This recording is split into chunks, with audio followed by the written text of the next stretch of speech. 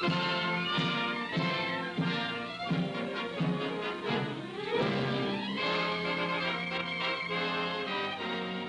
morning. Today is Sunday, the 5th day of February 2017. There was a time when gas prices jumped for the first time over $1 a gallon. This was a big deal in the 1970s. A woman named Liz offered the world an automobile that got 70 miles per gallon. The car was called the Dale, and we have its story on the 119th episode of Sunday Morning Coffee with Jeff. Coffee with Jeff. Coffee on Coffee with Jeff. Coffee with Jeff. Coffee on Coffee with Jeff. It's Sunday, it's time for coffee, and I am your host and storyteller, Jeff Kelly. Thanks for joining me this morning. You know, I'm not the type of person to complain, but since the new year began, I have not received any emails from any listeners. Should I panic? Was 2016 the peak of my success? Only time will tell. You know, I attempt to do as much research as possible before I write a Coffee with Jeff episode, and there's one thing I constantly come across that, well, it really bugs me. There will be a website out there that claims to have a biography or such of whatever I'm writing about. Perfect, I figure. What a find. But then this happens, and it happens often. It's just a site repeating, word for word, what's on Wikipedia. They'll tell you it's from Wikipedia because, if I understand it correctly, you're allowed to copy information from Wikipedia as long as you give them credit.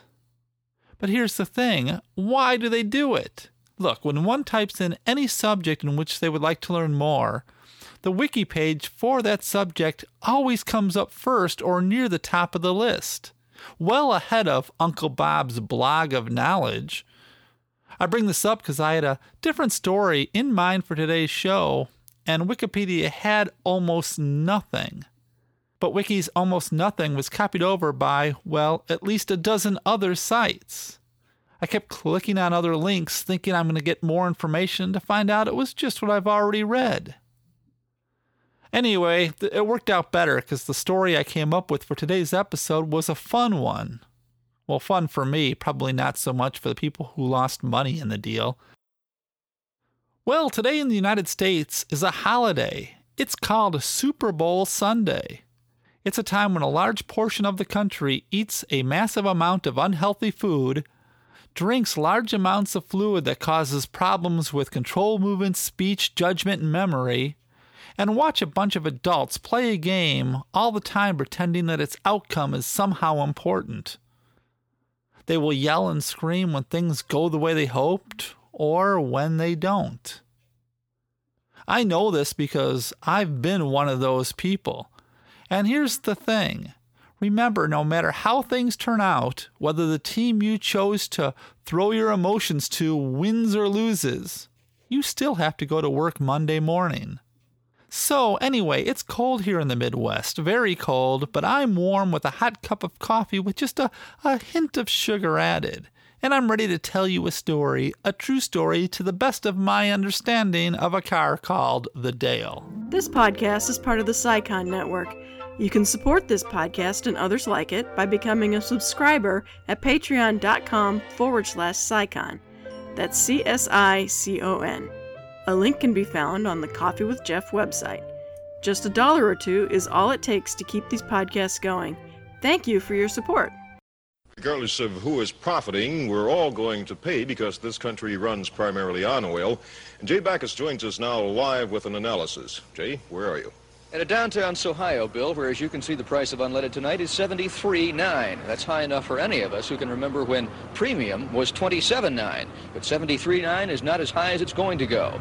Today's OPEC increases are expected to drive the price of unleaded up to a national average of 77 cents per gallon. Government economists are saying tonight that the OPEC increases today can be expected to add a full percentage point to the cost of living this year. Bill? Okay, Jay, thank you very much. As I've mentioned in the past, I'm an old man. I was born in 1961. I received my first driver's license in 1977, and a year which was an interesting time to be a driver. We were still in the middle of the gas crisis that began in October of 1973. It all started when members of the Organization of Arab Petroleum Exporting Countries, commonly known as OPEC, proclaimed an oil embargo. I'm not going to go into all the political drama of the time, but the bottom line for American drivers was that the price of oil shot up. Put it this way, from 1918 to 1970, gas went from about 18 cents to 36 cents a gallon.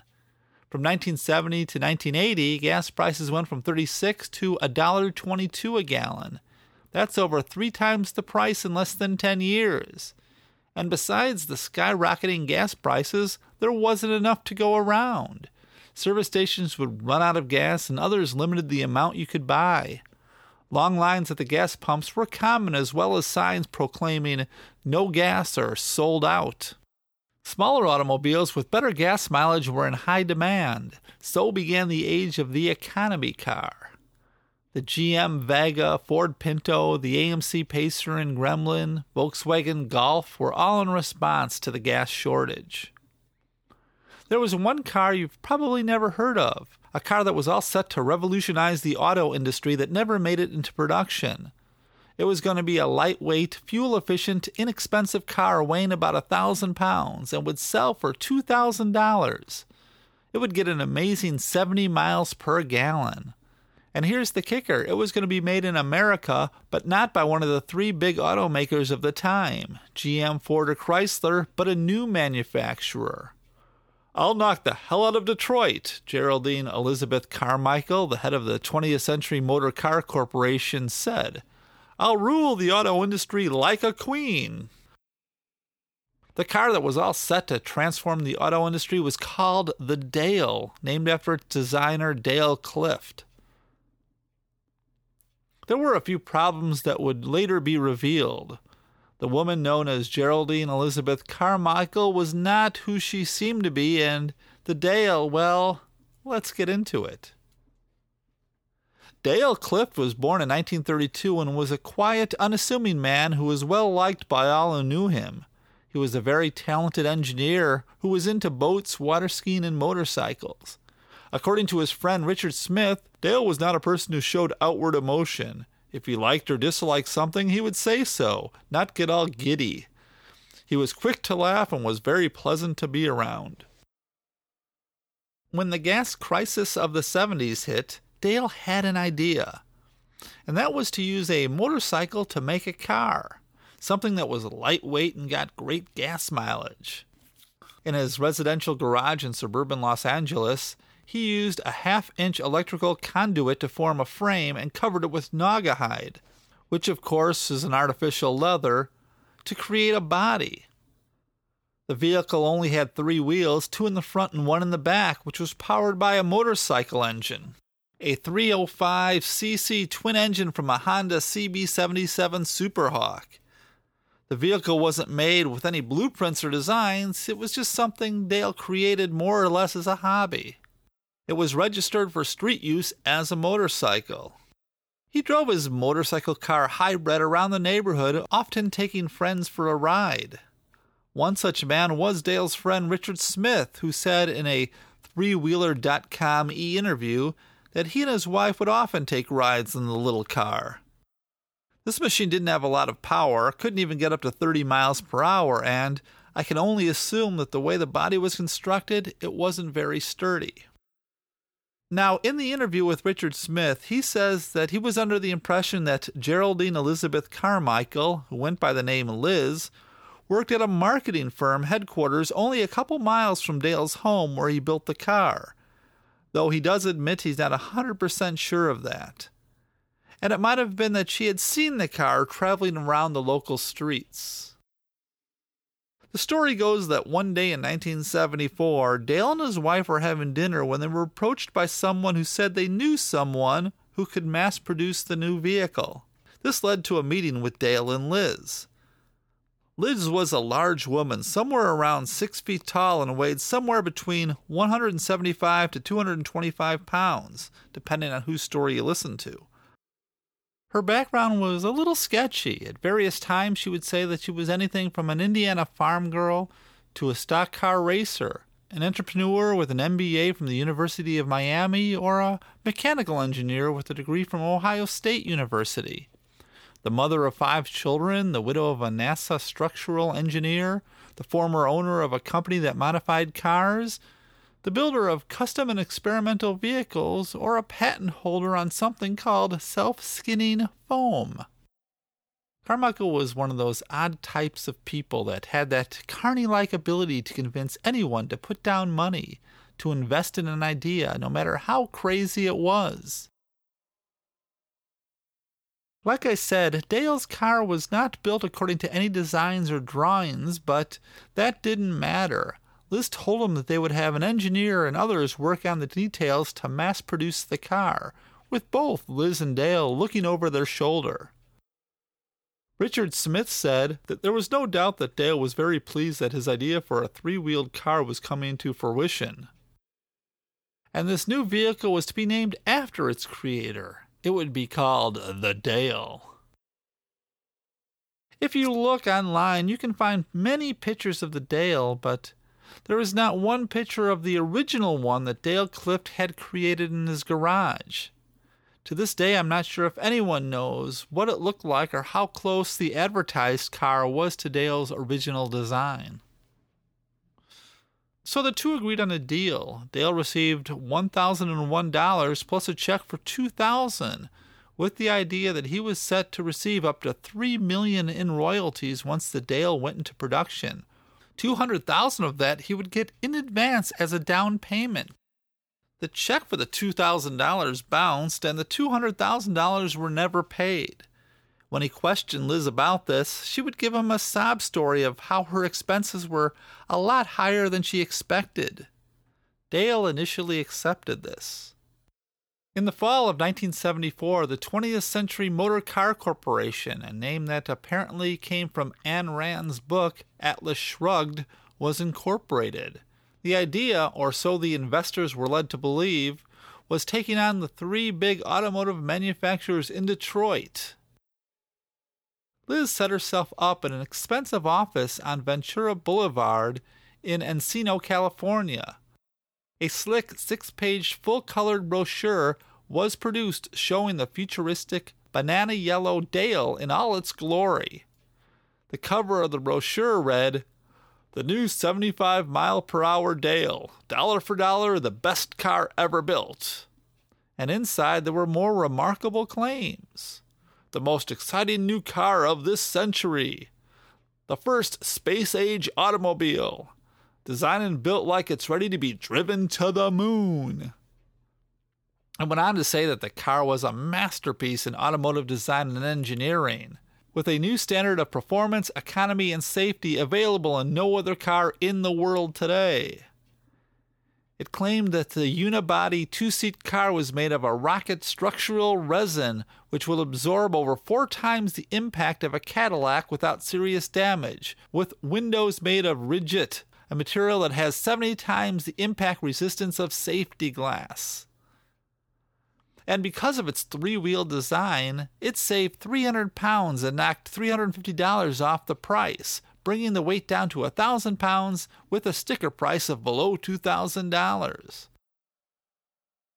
Powered by a 40-horsepower engine from a BMW motorcycle, the Dale supposedly maxed out at 85 miles per hour. It came with a 15-month, 15,000-mile warranty. Millions of dollars began to pour into the 20th Century Motor Car Company as investors were eager to take advantage of this new opportunity. Some say Liz Carmichael took in up to $33 million. "We're going to revolutionize personal transportation," Liz Carmichael told a Chicago Sun-Times reporter. "Sure, Detroit will try to hurt me. That's why I'm talking about my autos so far in advance. If we're hurt by the big automakers, I want it to be out in the open. I want the world to know." Supposedly, production began in an industrial building on Deering Avenue in Canoga Park, and in a short time a mock-up of the Dale was displayed at the 20th Century Motor Car Corporation's headquarters. This car, Liz promised, would be sold through 100 dealers and 250 distributors. And before the first Dale rolled off the assembly line, Liz also began adding other cars for future production, including a sedan called the Revell and a station wagon called the Vanagon. And I say supposedly because, as you might have guessed by now, this was one big scam. One might read the brochures today and say, in hindsight, that all the claims were so outrageous they were almost laughable. Yet in the mid-70s, it was taken very seriously. There was articles in major magazines and newspapers about Liz Carmichael and her attempt to take on Detroit. The car was even mentioned on The Tonight Show with Johnny Carson, and allegedly Johnny was considering investing in the new car. And it gets even weirder. The Dale was featured on The Price is Right as one of their prizes. But fortunately, no one guessed the price of the car correctly. Otherwise, the contestants might have been shocked to find out the car they had just won didn't work.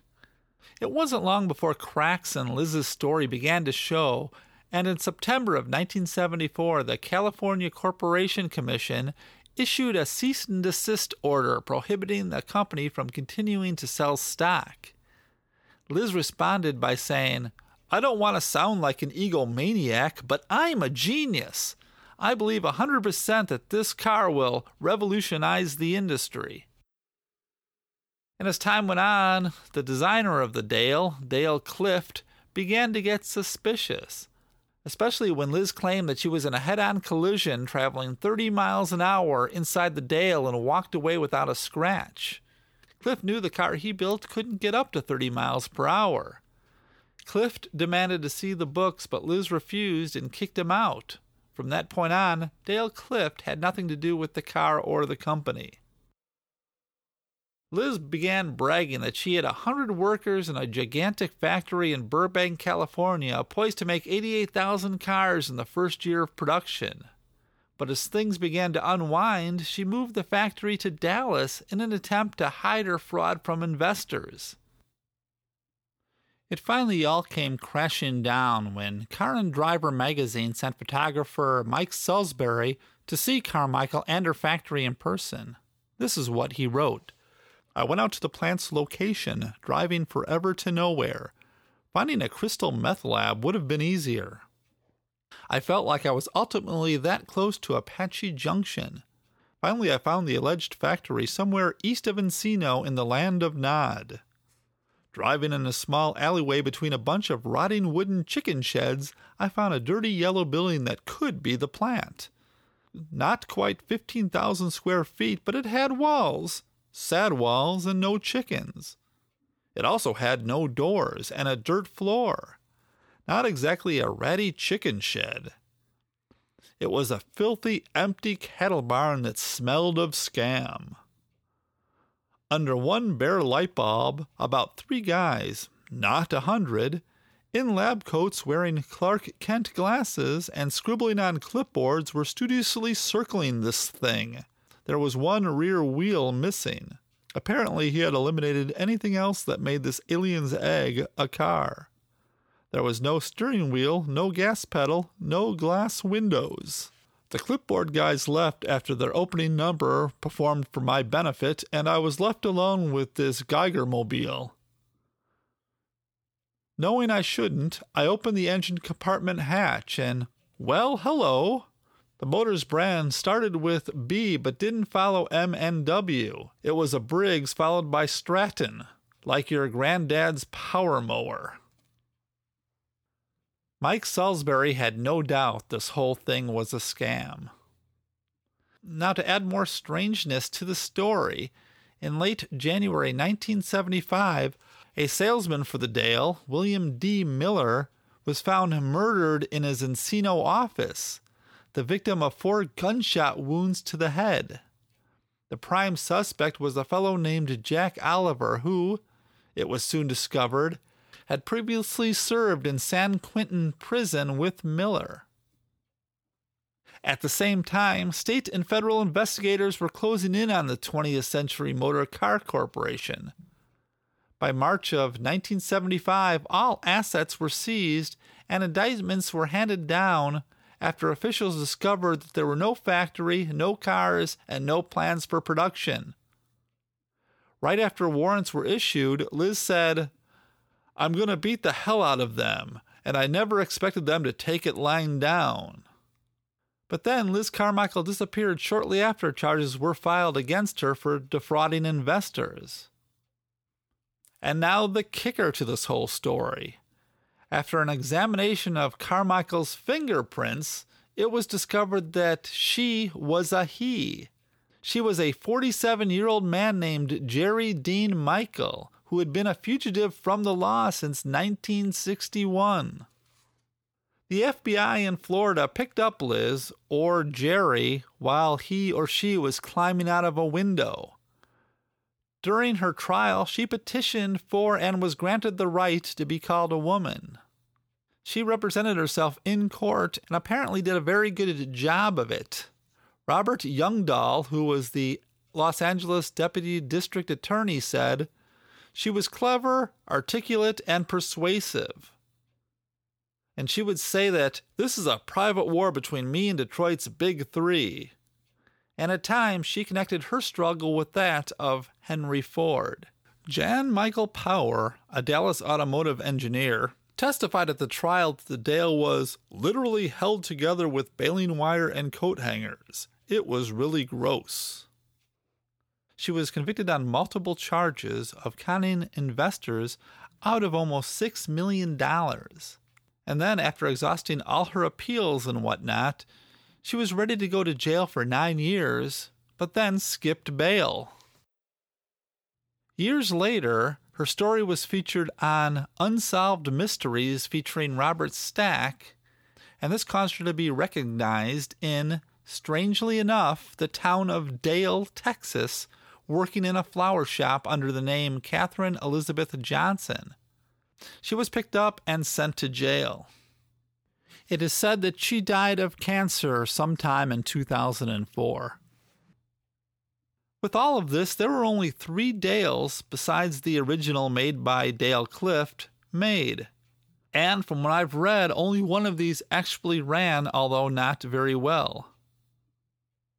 The one on display at the showroom of the 20th Century Motor Car Corporation headquarters didn't even have an engine, and the front tires were screwed onto a 4x4 piece of wood, which was in place of a front axle. According to his friend Richard Smith, Dale was not surprised by the outcome. He attended the trial in Los Angeles. He would shrug it off and went on with the rest of his life. He started up the Dale Development Company and was awarded several patents for his effort. Dale Leon Clift died on November 3rd, 1981, never having received any royalties from his car, and even the $2,000 check he received from Liz Carmichael bounced. Has anybody got a match? Thanks. Now I can light an old gold and listen to the Sad Sack. Here's what I don't get about this whole story, the one I just told. This lady, Liz Carmichael, was obviously running a scam. From what I've read, everything from the very beginning was all part of her scam. And it was working. She took in millions of dollars. She was on the news. She was in magazines. But any reasonable person could see, at least I would think, that eventually this house of cards has to collapse. I mean, eventually people are going to notice that there are no cars being produced. People are going to investigate your warehouse and find out that there's no manufacturing plant. They're going to discover all this. Yet she stuck with it until she was in handcuffs. You see what I'm saying? She took in millions of dollars, but still didn't get out while the getting was good. I mean, there had to be a point where she had to realize that it was over, or it was close to being over. Take the millions, put it in a suitcase, go over the Canadian border, and then fly out from there or something. I don't know. The only thing I can imagine is either she had such a tremendous ego that she actually believed that she was too smart to get caught, which in that case, I would think that it proves she wasn't that smart, or she knew because of her outstanding warrants that she couldn't leave. She couldn't get on a plane without her true identity being discovered, or she couldn't get over the border because of a lack of passport or something. I don't know, but it seems to me that running long before it got to the point of being in handcuffs was what was needed. But then again, that lack of common sense is perhaps why she was a criminal, you know? This is one of those stories, too, that I'm actually shocked there hasn't been a movie version made yet. Apparently, there was a Kickstarter campaign to finance a documentary about this whole affair, and from what I saw, I went to the page and it looked like they got the money they were hoping for, but yet the documentary has never been made as far as I can tell, or maybe it's still in the works and these people are perfectionists that are taking their time and doing it right. You'd think a story like this would be more popular, you know? More people would be aware of it. There'd be books about it. But there really isn't much out there. I couldn't find many interviews with anybody involved. As far as I know, Liz Carmichael never gave an interview, not that I could find. I found the one of the friend of Dale Clift, but no interviews with Dale Clift. He must have lived the rest of his life never talking about it. There's very little information, first-hand information about it, which is, when I write these stories, I like to have first-hand information, but I had to deal with what I could find for this one. Let's move on to the ending credits.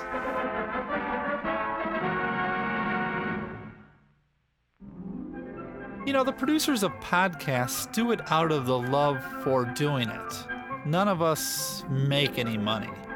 Yet there is a cost involved, so if you'd like to help us out and let us continue our hobby, why don't you visit our Patreon page? You can find information about that at SciCon's website. That's csicon.fm.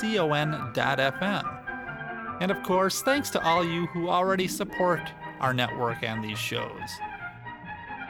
And while you're at the SciCon website, check out a few of our other shows. There's a ton of stuff on there. There was a new show on the network that just began this week called What's in a Name? This is a short, bi-weekly show hosted by Gordon Fry. You know Gordon from the History Files? He talks about the origins of the name of places and things. Very interesting stuff. I think they've only got one episode up so far, but you should go over and subscribe. It's on iTunes like all the SciCon shows. Give this show and all the others at the SciCon Network a listen. They can be found at scicon.fm. You know, you can email me at coffeewithjeff@gmail.com for any reason. You can complain or just say hi. You can also follow me on Twitter. My name on Twitter is Coffee with Jeff, all one word. And I have a Coffee with Jeff Facebook page that I'd love you to join.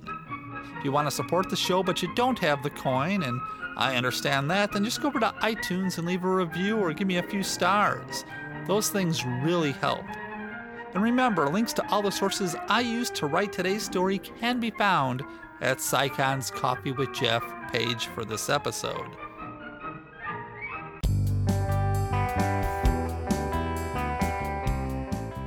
I'd like to thank Brecky Tomlinson for having this podcast on the SciCon Network, to my wife of 32 years for being my wife of 32 years, David Metzger for designing the Coffee with Jeff logo, Kelly Rickard for writing and performing the Coffee with Jeff theme, and to all of you who listen to the show every week, thank you so much. And always a special shout out to all those that repost the show on Facebook and Twitter or wherever. You will always have a special place in my heart. I'll talk to you in 2 weeks with another exciting story, I hope.